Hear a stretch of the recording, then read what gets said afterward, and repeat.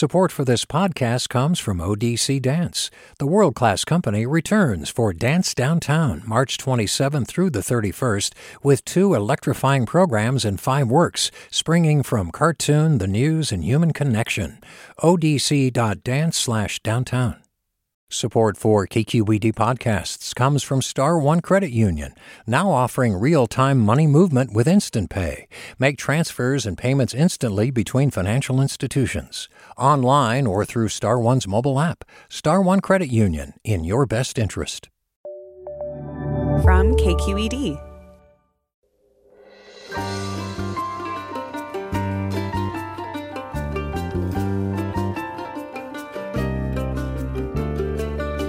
From KQED in San Francisco, I'm Alexis Madrigal. Bryant Terry is the kind of chef who sees food not only as sustenance, but as a way of probing and challenging the world. Known for his work reconceptualizing soul food into vegan fare, his cooking practice now extends to a 6-year run as chef-in-residence at the Museum of the African Diaspora. But his new project, a book called Black Food that he conceived and edited, might be his most ambitious project yet. It brings together recipes, art, and essays into an argument about the necessity of decolonizing culinary culture and the importance of rest, leisure, and pleasure to Black liberation. This is not your standard cookbook, and that's a good thing. Terry joins us next after this news.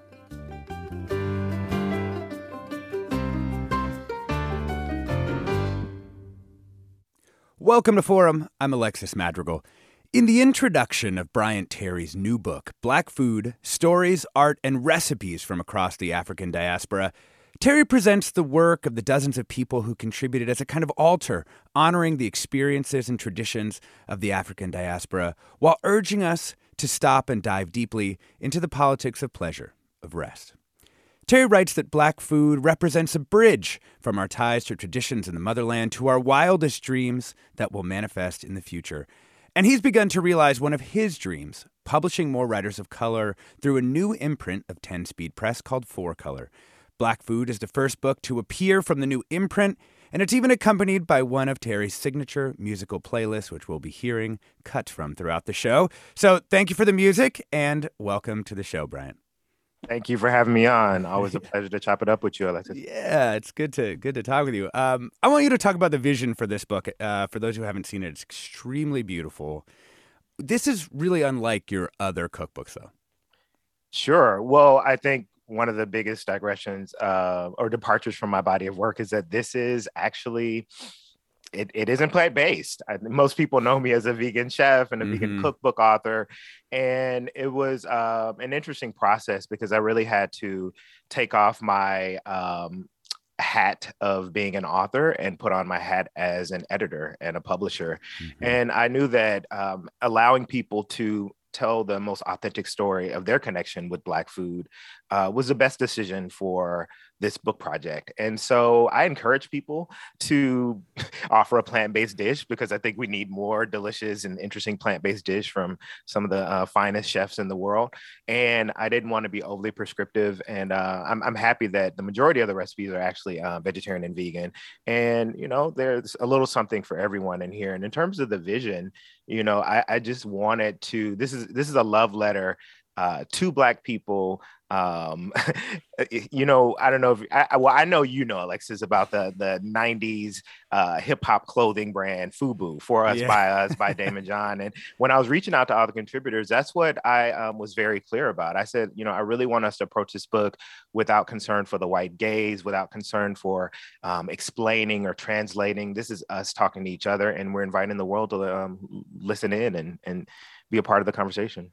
Well, and I was, you know, looking at some of the noted inspirations that you had for this book, like Toni Morrison's The Black Book, and other kinds of like compendiums, right? Because this isn't, you know, if people are thinking about a traditional recipe book, you know, where they'd be like, oh, appetizers, entrees, it's not really built like that, right? So give me a couple of those, like, you know, touch points for you, what you were kind of grounding yourself in previous publishing experiments.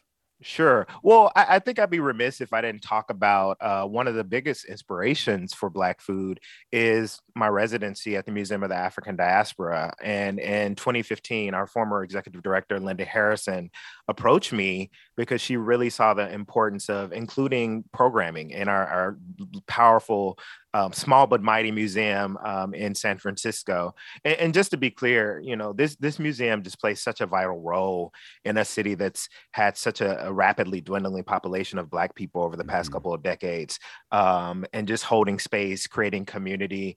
And because of many of the issues that intersect in terms of like the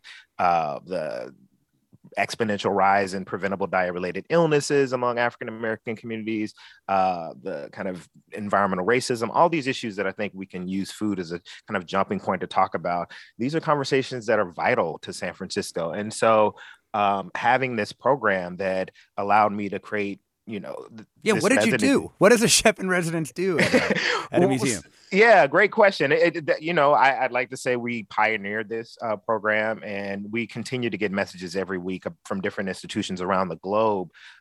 Maybe they're not interested in wholesale creating a chef in residence program, but more people are seeing the importance of talking about health, food, and farming issues. And so everything from panel discussions, and I was very intentional about the first program we did, which is a panel discussion called Black Women, Food and Power, because I wanted to kick off my residency recognizing the historical and the contemporary role of Black women in the production, distribution, and consumption of food and food knowledge, because we had a number of scholars on there. So yeah, we had Psyche Williams-Forsum, who's one of the foremost scholars of food, specifically African-American foodways in the country, Gail Myers, who's a farmer, a poet, and a scholar, Nicole Taylor, a brilliant activist and journalist in the South, Carolyn Randall Williams, I think you guys were at Harvard at the same time, brilliant poet and TV host. So we talked about these issues. And let me tell you, Alexis, I knew that this program was like, there was a hunger for this program, pun intended, when I saw that, I expected that there'd be people driving up from Los Angeles, and, it wasn't surprising that people were coming from Pacific Northwest. But when I saw that people were flying from the East Coast, New Jersey, New York, Philadelphia, you flew from Atlanta to here for this program, right? And so I knew that this was something that was groundbreaking and important for Black people around the diaspora, throughout the diaspora, not just in the U.S. And so I had always thought about creating a book project that really shared with the world this magical, brilliant, thought-provoking programming that we're doing at our museum. And 2020, we can talk about the series of events that really were the catalyst. Let's not. Yeah.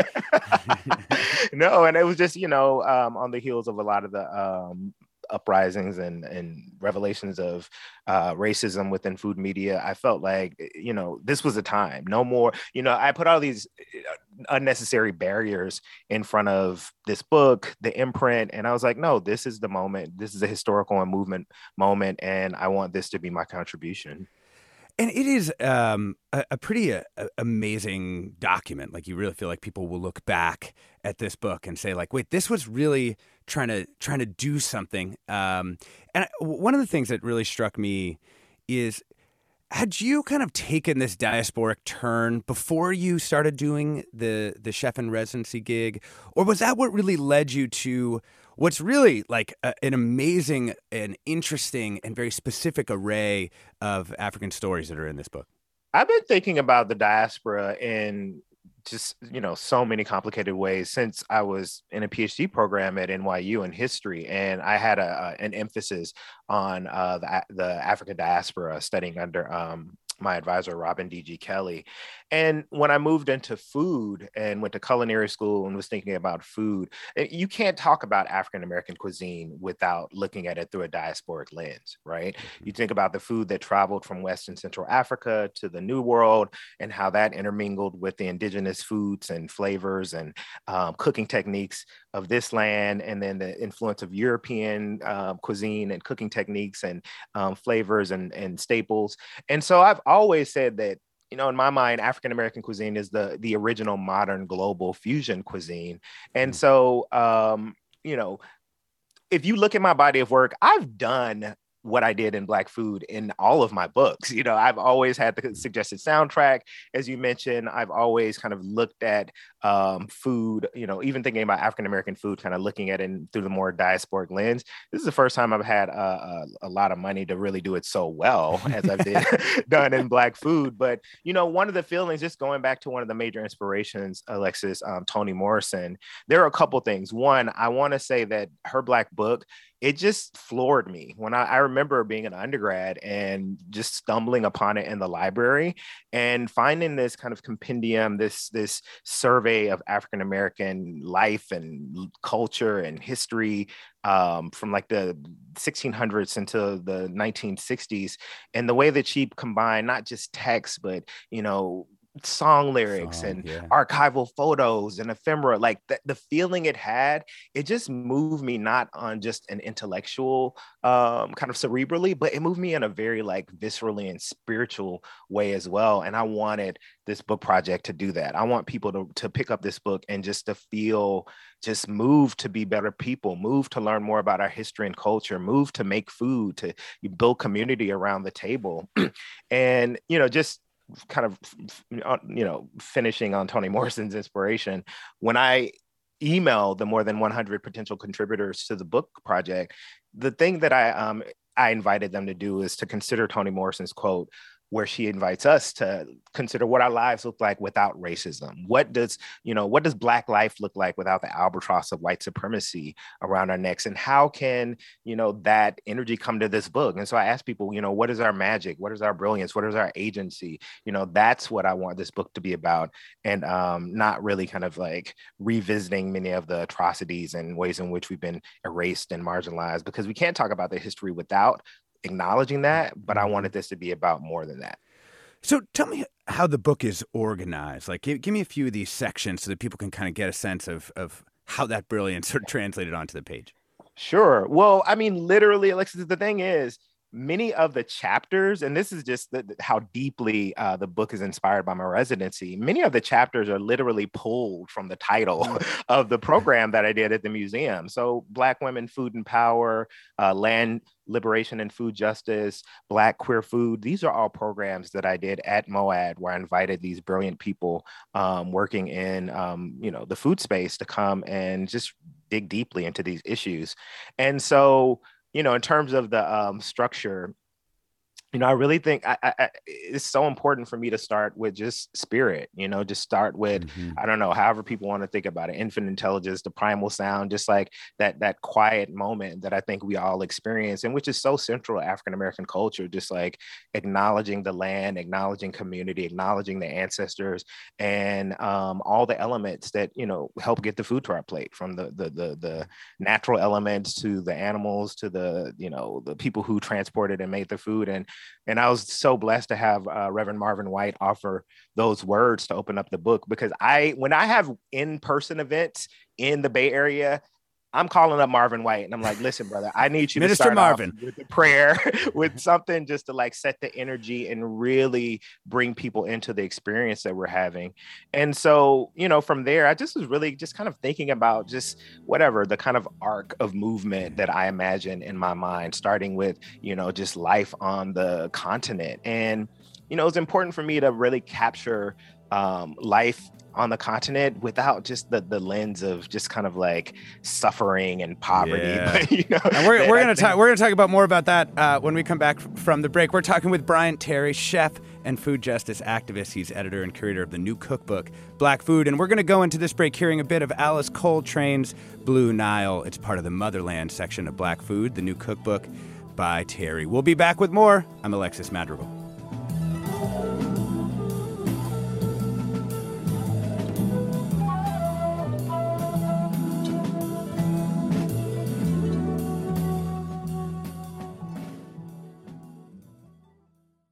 This is Barbara Leslie, president of the Oakland Port Commission. Oakland International Airport, OAK, is proud to bring you this podcast of KQED's Forum. When you're choosing your next adventure, the smart and convenient choice is to fly the East Bay Way, from OAK to destinations across the USA and Mexico.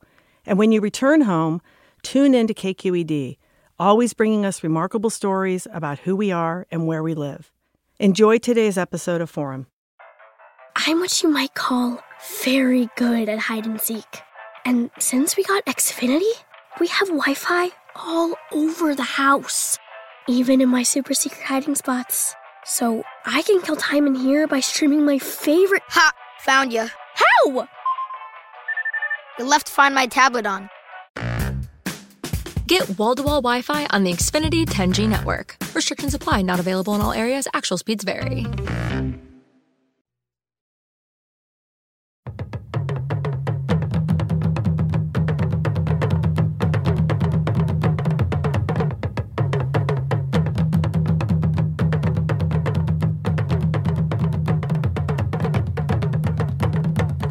Welcome back to Forum. I'm Alexis Madrigal. We're talking with Chef Brian Terry about Black Food, a new cookbook he edited and curated celebrating food, art, and stories of the African diaspora. You just heard a bit of Guy Warren's Talking Drums, a song from the book's Spirit section playlist. And we're going to get into the spirit of this book a bit more with Brian and also with one of the book's contributors, Reverend Marvin K. White, who joins us now. Welcome to Forum, Minister Marvin. Good morning. Thanks for having me. Yeah, thank you for joining us. Minister Marvin is a poet, preacher, writer, and artist who is the Minister of Celebration at Glide Memorial Church. I'm going to ask you to read an excerpt of your piece titled From Scratch in just a moment. But first, how did you get involved with the book and what inspired your piece?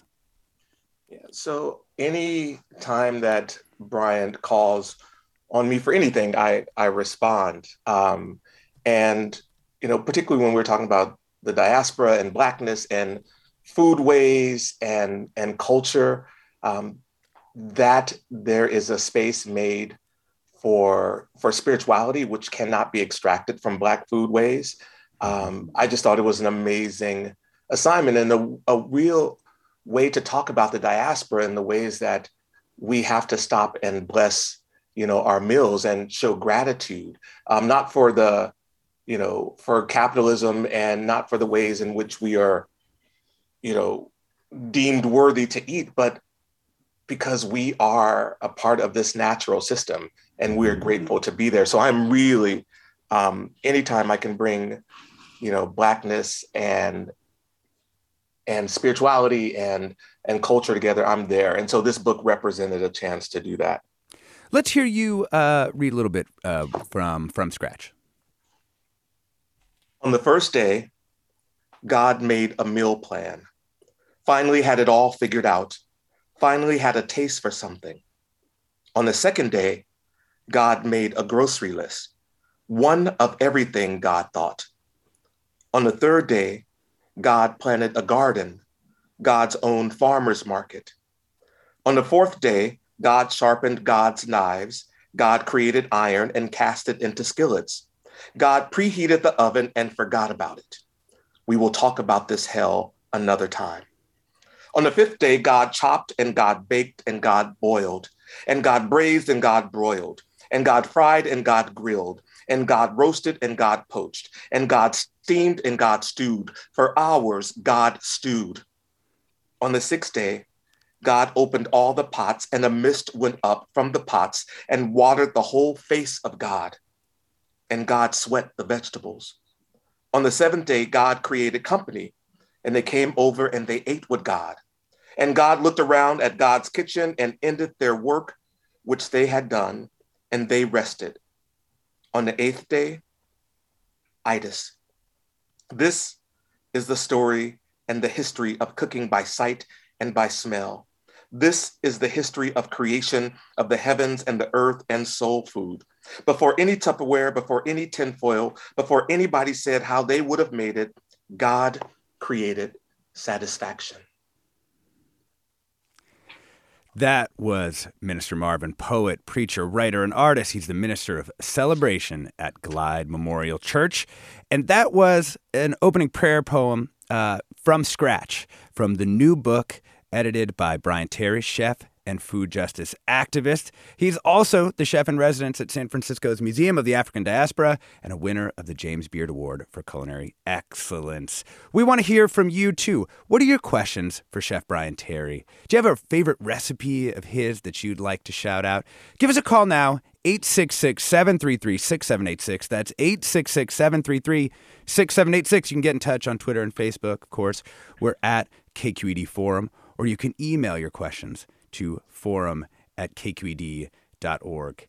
Brian, I want to ask you a little bit about the role of ritual in this book. Can you talk about kind of the role that you tried to set up for it? Like, someone's opening a book, that's kind of its own ritual. And then there's all these sort of almost like prayers and pathways that you could have your own rituals with this book. Sure.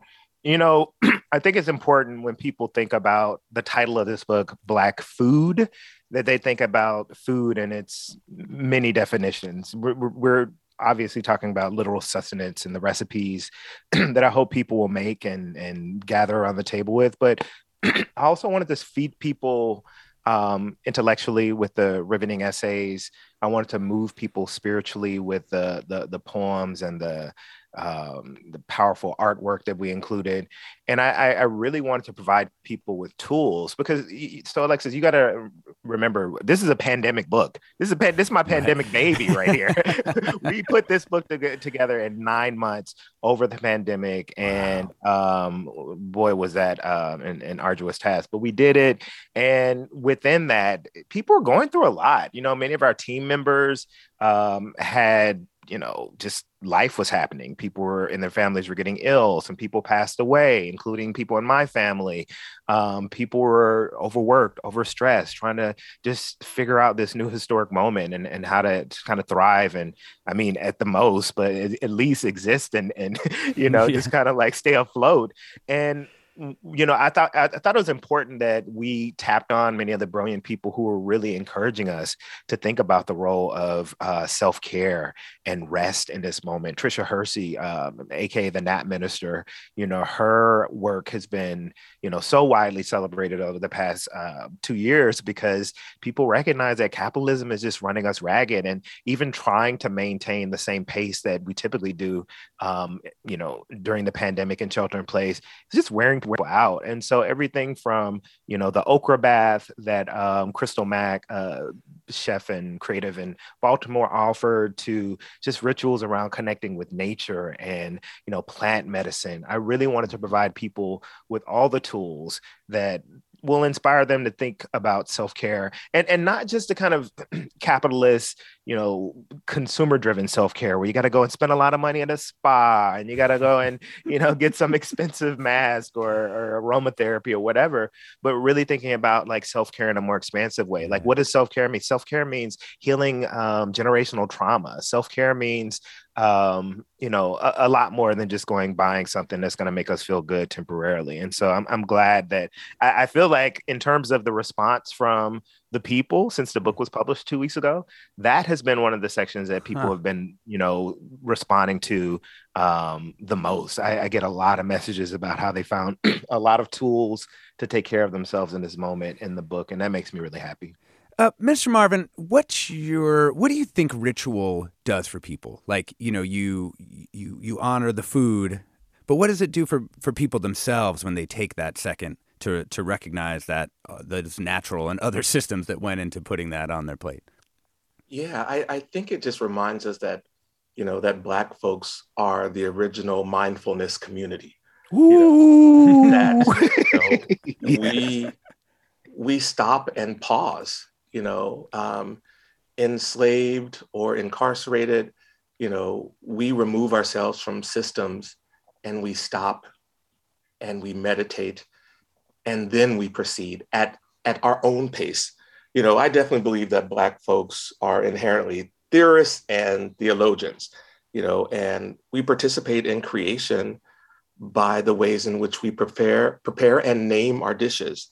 So you go from naming food, to making dishes out of the food you name, to making meals out of the dishes, making holidays out of the meals.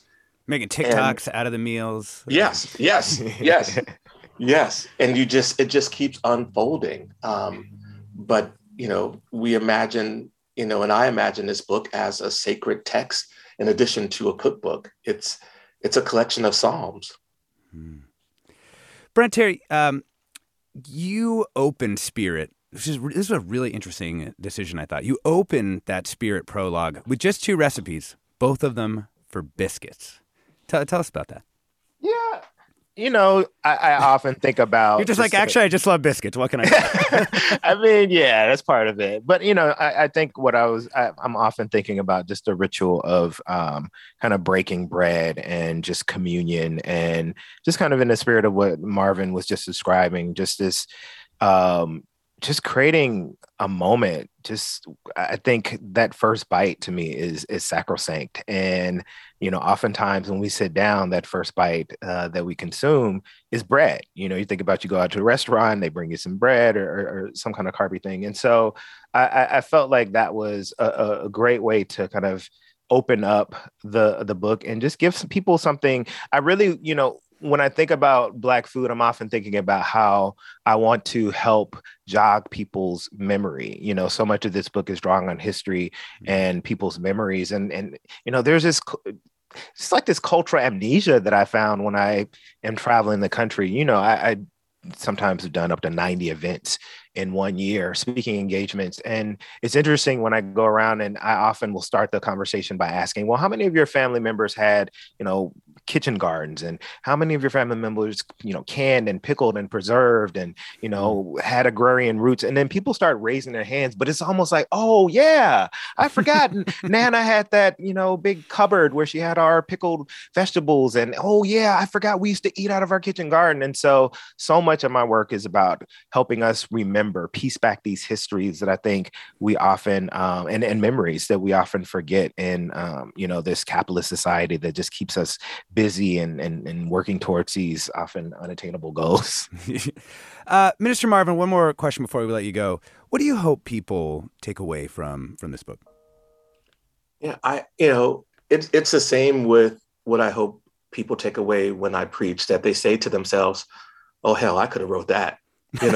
Like it's the connection. You're a better person than I am. That's not what I hope people think when I write something. I want it democratized. I want folks to know that this belongs to them. I want them to know that when they can't go get a book, that there is a recipe in them, and they just have to connect to like the larger move of Black culinary spirit and know that it's in there. I love that we collected it here, that Brian collected it here, but I want folks to know that this is what's in them. And can I just piggyback on that? I just want to say I'm so glad you mentioned that, Marvin, because that is what I am preaching when I'm out speaking about food issues. And, maybe I'll run myself out of business, but I always say, cookbooks are a guide. I understand that a lot of people, because of the way our lives are structured, people aren't cooking as much. And part of my goal is, as an educator and raising people's food IQ and empowering them to, have the fundamental skills of cooking. But ultimately what I tell people is, the magic of cooking is about spontaneity, creativity, using what's on hand, just really drawing from within and kind of bringing out those grandmother measuring energies and just like making something out of nothing. And so, that's really what it's about, is finding the Black food compendium within ourselves. Minister Marvin, we're going to let you go. Reverend Marvin K. White, poet, teacher, writer, artist, minister of celebration at Glide Memorial Church, and he contributed the opening prayer poem From Scratch, which he read a piece from here. Thank you so much for joining us. Thank you all. Brian, I want to ask you about the Motherland section. But first, I'm going to get some calls. I want to ask folks, what does Black food mean to you? Is there a family tradition or recipe that makes you feel especially grounded and rooted in your Blackness? We're having a little bit of trouble with the phone, so share your reflections with us. Twitter and Facebook, we're at KQED Forum, or you can email those comments and questions to forum@kqed.org. And looks like the phones may have just opened, so you can give us a call too. 866-733-6786. That's 866-733-6786.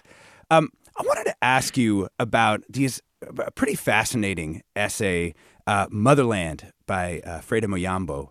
It's kind of a fascinating way to both sort of honor and dissect ideas about Africa with the specificity of this particular story, kind of countering a lot of those colonial abstractions. Can you tell us about, there's a lot of stories like that in this book, and I just want you to talk a little bit about them. I'll tell you. Can I tell you about one of my favorite stories in the book? Yeah. Well, but before I do that, because you mentioned something that I feel like I'd like to address, and it's just like, what is Black food for me, and what, in kind of crafting this book, what's the kind of expansive way in which I'm encouraging us to think about Black food? And that term, so I think about, when I think about Black food, I understand that for a lot of people, when they hear the term soul food, or when they employ the term soul food, what in their minds, that's synonymous with Black food, right? Black food, soul food.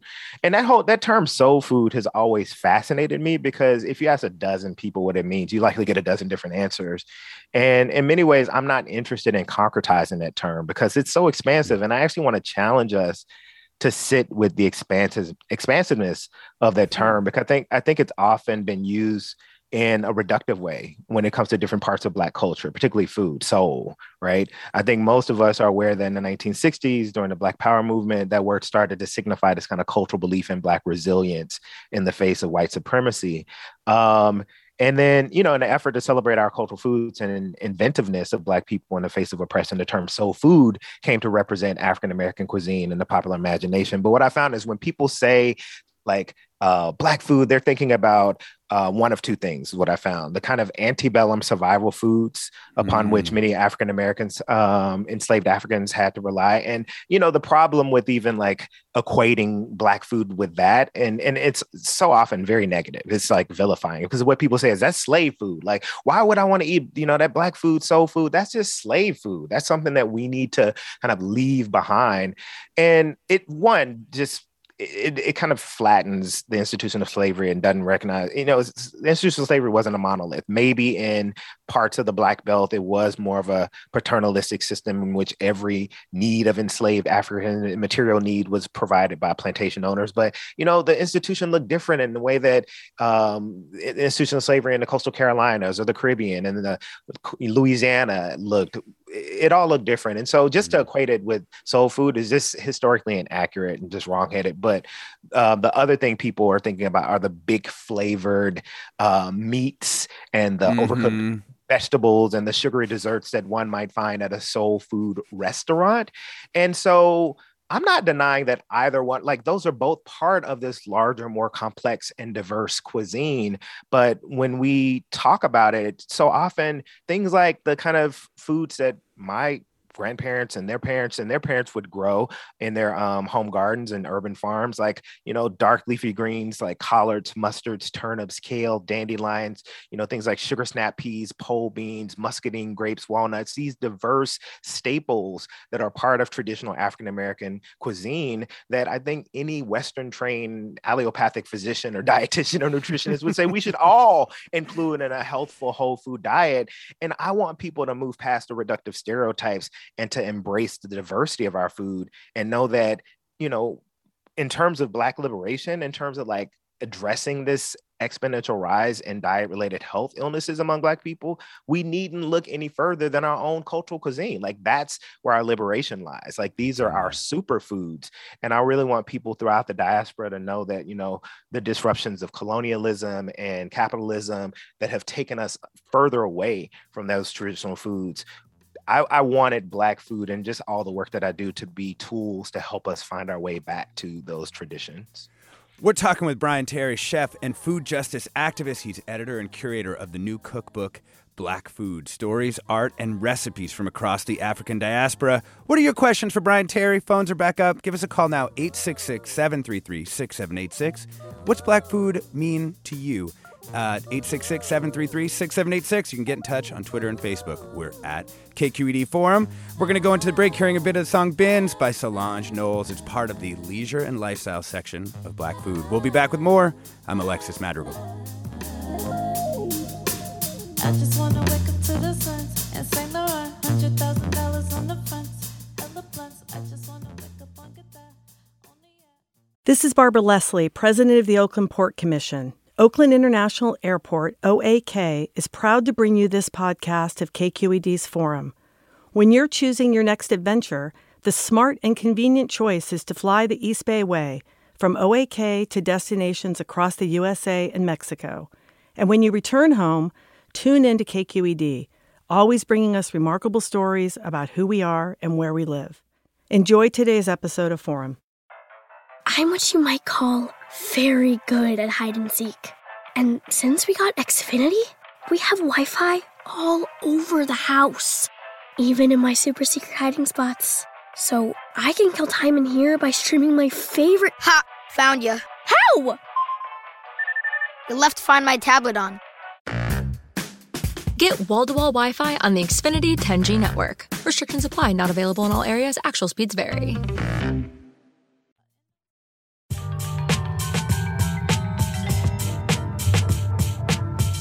There's nothing more refreshing than having a clear, crisp, clean glass of water on a warm summer's day. That cool, refreshing drink. Try it with your friends.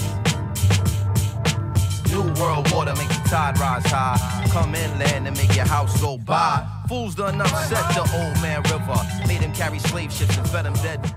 Now his belly full and he about to flood. Welcome back to Forum. I'm Alexis Madrigal. We're talking with Chef Brian Terry about Black Food, a new cookbook he edited and curated, celebrating food, art, and stories of the African diaspora. That was a bit of Mos Def. He's now known as Yasin Bey. And his prescient song, New World Water from 1999. It's a part of the Land, Liberation, and Food Justice section of Black Food. Brian, I want to ask you about the Black Future section. In part, I was really struck by Selassie Adedika's vision for kind of a new value chain around millet. Just because it seemed like, wow, to kind of center a vision of the future around this like common grain seemed like a very interesting maneuver to me. Yeah, I've been thinking about this for a while, and I actually have been really uplifting millet as a potential way for us addressing hunger and poverty throughout sub-Saharan Africa, because it's such a, just like hearty grain, nutrient rich. It grows in really rough conditions. And I think that, the work that she's doing is spot on. And we really need to be thinking about ways in which we can, resuscitate and cultivate these ancient grains and superfoods that, have been a part of our diets traditionally as a way to help us, whether it's hunger and poverty and malnutrition or just addressing, food insecurity. Yeah. But I did want to just give you props for, I want to give KQED and you props for playing like parts of the soundtrack, which you can find the Black Food soundtrack on Spotify if people are interested in the playlist. And I don't know, did you know that it was actually a hip hop song that was kind of like the thing that catalyzed my food justice activism? No, I didn't. But I mean, we got to shout out Ariana Prael, our producer, who chose these selections and paired them up with our conversation. I mean, it's really, Thank you, Ariana. But yeah, when I was in high school, hearing KRS-One, Boogie Down Production, the seminal hip hop group with their lead MC KRS-One, I heard the song Beef from the album Edutainment. And, I was kind of convinced, as many of us are, that because of the propaganda of the meat industry, that the cows are just kind of running around the field happily and they just go to sleep and end up on our plates. And so it was shocking to me to learn about the violence of, that our industrial food system, the way in which it violently treats animals and the impact it has on the environment and on human health. And so hearing that song and just being so moved to just change my habits and attitudes and politics regarding food. And then, I asked my dad if he'd buy me the tape, Edutainment, and he said he would. But if I agreed to read this book, The Jungle by Upton Sinclair, and then write him a one-page essay because he's a tiger dad. But we had the same dad. That would be it. It's like, you want to see that movie? Okay, great. You have to read the book. I was like, Dad, it's the autobiography of Malcolm X. It's kind of long. Right. But yeah, just to say that like those two things, my mantra for 2 decades has been start with the visceral to ignite the cerebral and end with the political. Because when I first started, moving into this space around food justice activism and the food movement, when I would go to these national conferences geared towards quote unquote fixing our food system, I was so bothered by the fact that the people who are most impacted by our broken food system, whether it's migrant farm laborers or people living in urban centers that are often described as quote unquote food deserts, like these people weren't in the room. They weren't driving the conversation. And I felt like there were a lot of class and educational assumptions and biases in terms of like the way that the conversations were structured. And blame, it's just people making bad decisions, that kind of thing. Blaming the victim, like the classic not recognizing many of the structural barriers, the physical, the economic, the geographic barriers that people face to accessing healthy food or clean water or, the air that isn't polluted by factories in our neighborhood. So all that to say is that I understood the power of things like art and culture and literature, because those are the things that move me. Those are the things that help me change my habits and attitudes and politics regarding food. And that's why I'm so committed to using multimedia, not just text, not just appealing to like the cerebral, but really moving people on multiple levels. And I think that's one of the powerful ways of expanding the table and inviting the most people into the conversation. One of the lines that really stuck with me from this book was, I think consuming the foods that our ancestors ate is one of the most powerful ways for us to move toward liberation. And I just thought it might be interesting to hear you reflect on trying to move things to a plant-based world, but also knowing that our ancestors did eat meat, and how to reconcile those things kind of within yourself. Ooh, you trying to get me in trouble this morning, Alexis. Well, now you're warmed up, so I figure now you're ready for it. Well, look, it's always been a tricky conversation because I recognize that, and I'm just going to keep it real. Like, yeah, maybe I don't want to keep it that real. Well, let me just say this.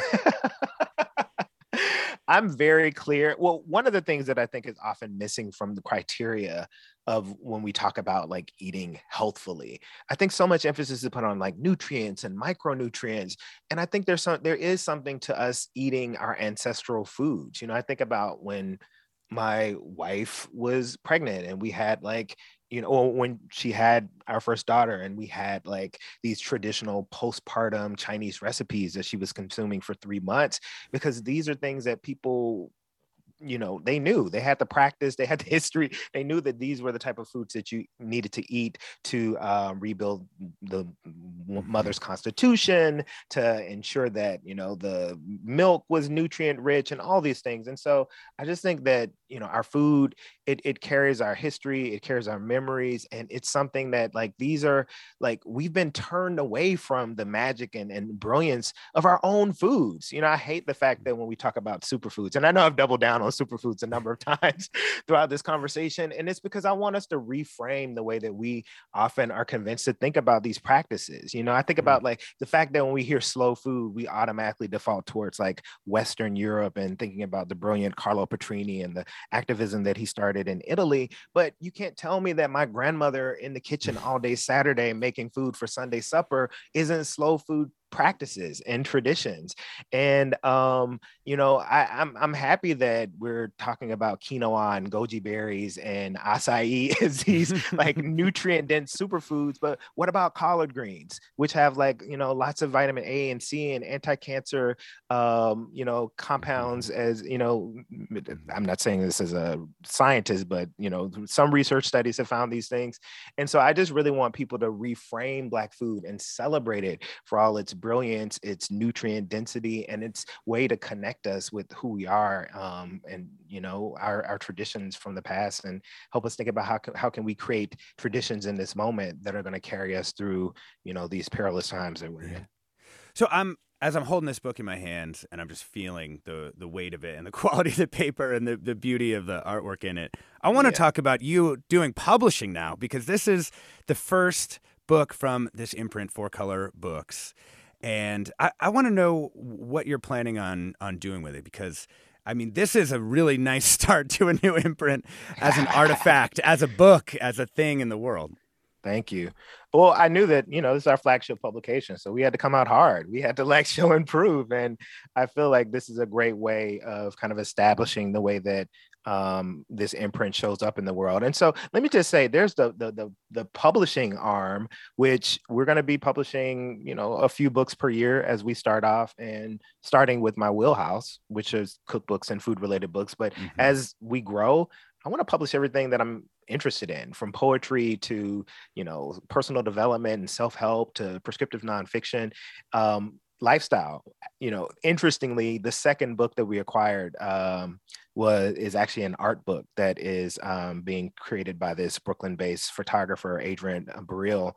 But yeah, I am so excited about helping diversify food media, bringing more people of color, and not just authors. It's one thing to have because I think because of 2020 and the revelation of racism within a lot of food media and some of the legacy food media companies and some publishing companies were called out. What we'll see over the next couple of years is just a barrage of books by Black talent, right? But I think it's important to move beyond just the talent. I mean, the people who we see. What about the quote unquote below the line people like food photographers, food stylists, prop stylists? All these people who, I mean, it's a very white field, and and it's because so often it's about being mentored and shadowing on set, and so I really want us to help create more pipelines into food media and publishing.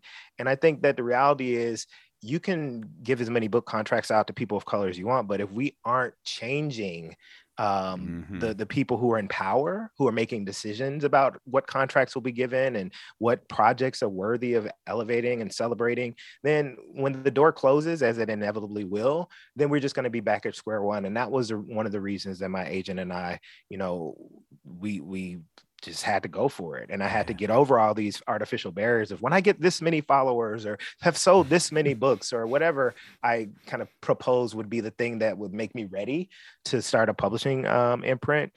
I just had to let that go and push through my fear. And I'm really excited about the work that, the first book we acquired was Rahana Bizarret Martinez, the brilliant Oakland-based Afro-Latinx chef, 17 years old. She was a finalist on Top Chef Junior when she was 13. She's cooked staged at some of the finest restaurants around the world, from Chez Panisse to Ecoy in London. She cooked at the James Beard House. And so we're going to be publishing her book, Adrian Burrell's art book. We are publishing it's a pizza manifesto from the Afro-Dominican chef Scar Pimento. Scar's Pizzeria in Lower East Side is one of the highly celebrated pizza shops in New York City now. So I'm excited about the books, but I just want to finish by saying that there's the action arm as well. So we're in the midst of planning a Black Food Summit that'll be happening in April at the Museum of the African Diaspora, where we'll be bringing together a lot of the contributors to the book and others to just build community and to share skills and to, just be with each other and eat and celebrate. We're amassing databases so that there isn't the excuse, well, we couldn't find a person of color to shoot the book or to do the food styling or do the prop styling, or be the art director. We want to have these resources so that people can actually, put their money where their mouth is and do the work of bringing more brilliant BIPOC folks into this field. Well, I wanted to give you a chance to shout out some of the people who worked on your book, like Portia Burke, right? She helped get a new edition of Toni Morrison's The Black Book out there in the world. And then she also worked on this book. Who are some of those other folks who as you said, below the line, people who are really important for the production of something like this? Yeah, big up to my publisher, 10 Speed Press, for really just being so open to the collaborative process of this and moving beyond the people in-house. And we were able to bring in Portia Burke, who's a longtime editor at Penguin Random House. As you said, she helped with the republishing of Toni Morrison's Black Book, as well as the autobiography of Malcolm X. She was Maya Angelou's editor. Jenny Wapner, one of the most brilliant publishers or editors / publishers in food media. She just happened to be between jobs. She was a project manager on Black Food. This book could not have happened without Jenny's brilliance and publishing expertise. George McCalman, our art director, that Betsy Stromberg, who's the art director at 10 Speed, was so generous in allowing him to come in and take charge of this project, because I made it clear that for a book like this, we needed not just a Black art director, but a Black art director who understands Black visual language and aesthetics and history and could connect with this work spiritually. And that's what we got with George. And he brilliantly designed the book and this award-winning cover, and the charge that I gave George, I was like, I want a cover that departs from what most people imagine when they see cookbooks. And I want one that speaks to both Black people and food, with having neither Black people nor food on the cover. And, he's like, oh boy, this is going to be a long week. But he killed it. And so, our photographer, Oriana Corin, our prop stylist, Jillian Kang, our food stylist, Lillian Kang, and their assistants, and Amanda Yee, my creative director, who's living in Berlin. And so I just want to shout out all those people, because this is not my book. I am a good leader. I'm a good team builder. And I built a brilliant team that helped execute this vision that I had. And I think that that's the ethos of 4Color. We want to do things that bring in community, that is collaborative, and that really pushes this movement and just the field of cookbook writing and food writing forward. So you said that this is your last cookbook. Do you think that's really true? You don't think that in like a few years you're going to say like, I think I have this new itch, these new recipes that I want to get in front of people? This is it for me. I always said I wanted to quote unquote go out when I'm on top, and having such a stellar year with dude, you're like 40. Come on. But the real thing, Alexis, I want to take this next period to really focus on being a good publisher. I don't know. I mean, I know about publishing because I've been in food media, but I'm in a period where I'm awkward, I'm goofy. I started doing CrossFit like 4 months ago, and I love it. I'm not like a cultish person, but I love CrossFit. But I feel like it's interesting that I'm doing CrossFit as I'm starting this publishing company, because I'm awkward. I'm figuring stuff out. I'm a little goofy. I need a lot of support and help. And I like being in that place. And I really want to be able to focus all my energy on being a good publisher, because I think one of the most powerful things that 4Color will do is modeling. I want us to model a different way that publishing books can look like. And so I want to give all my energy to it. And I feel like I've had a stellar career as an author, and it's time to hang up the cleats.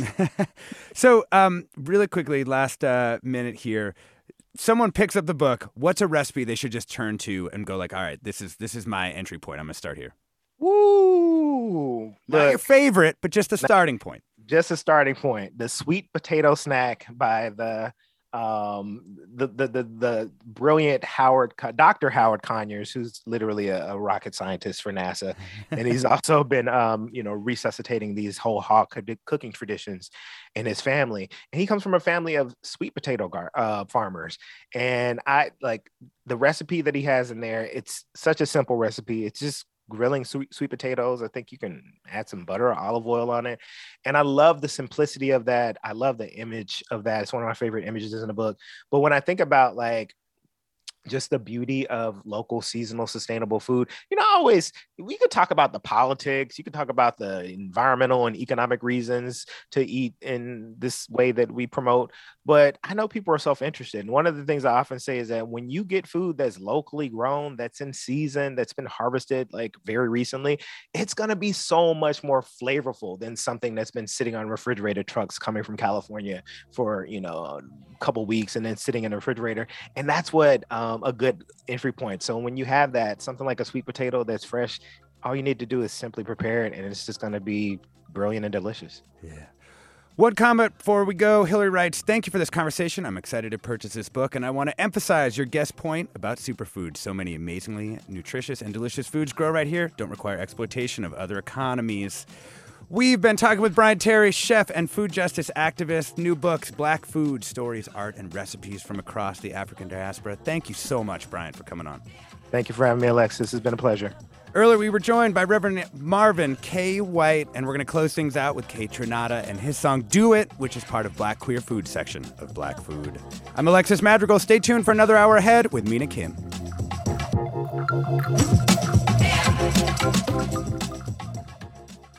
Funds for the production of Forum are provided by the members of KQED Public Radio, the Germanicos Foundation, the Generosity Foundation, and the Heising Simons Foundation. This is Barbara Leslie, President of the Oakland Port Commission. Oakland International Airport, OAK, is proud to bring you this podcast of KQED's Forum. When you're choosing your next adventure, the smart and convenient choice is to fly the East Bay Way, from OAK to destinations across the USA and Mexico. And when you return home, tune in to KQED, always bringing us remarkable stories about who we are and where we live. Enjoy today's episode of Forum. I'm what you might call very good at hide and seek. And since we got Xfinity, we have Wi-Fi all over the house, even in my super secret hiding spots. So I can kill time in here by streaming my favorite... Ha! Found ya. How? You left Find My tablet on. Get wall-to-wall Wi-Fi on the Xfinity 10G network. Restrictions apply. Not available in all areas. Actual speeds vary. Hi, I'm Tyler Foggett. Join me and my colleagues as we go beyond the headlines and deepen your understanding of the forces shaping our world today on The Political Scene, a newly updated podcast from The New Yorker. With episodes 3 times each week, The Political Scene accesses the sharpest minds in politics for insight and analysis about everything, from abortion rights to the war in Ukraine. Make sure you're following The Political Scene, available now wherever you get your podcasts.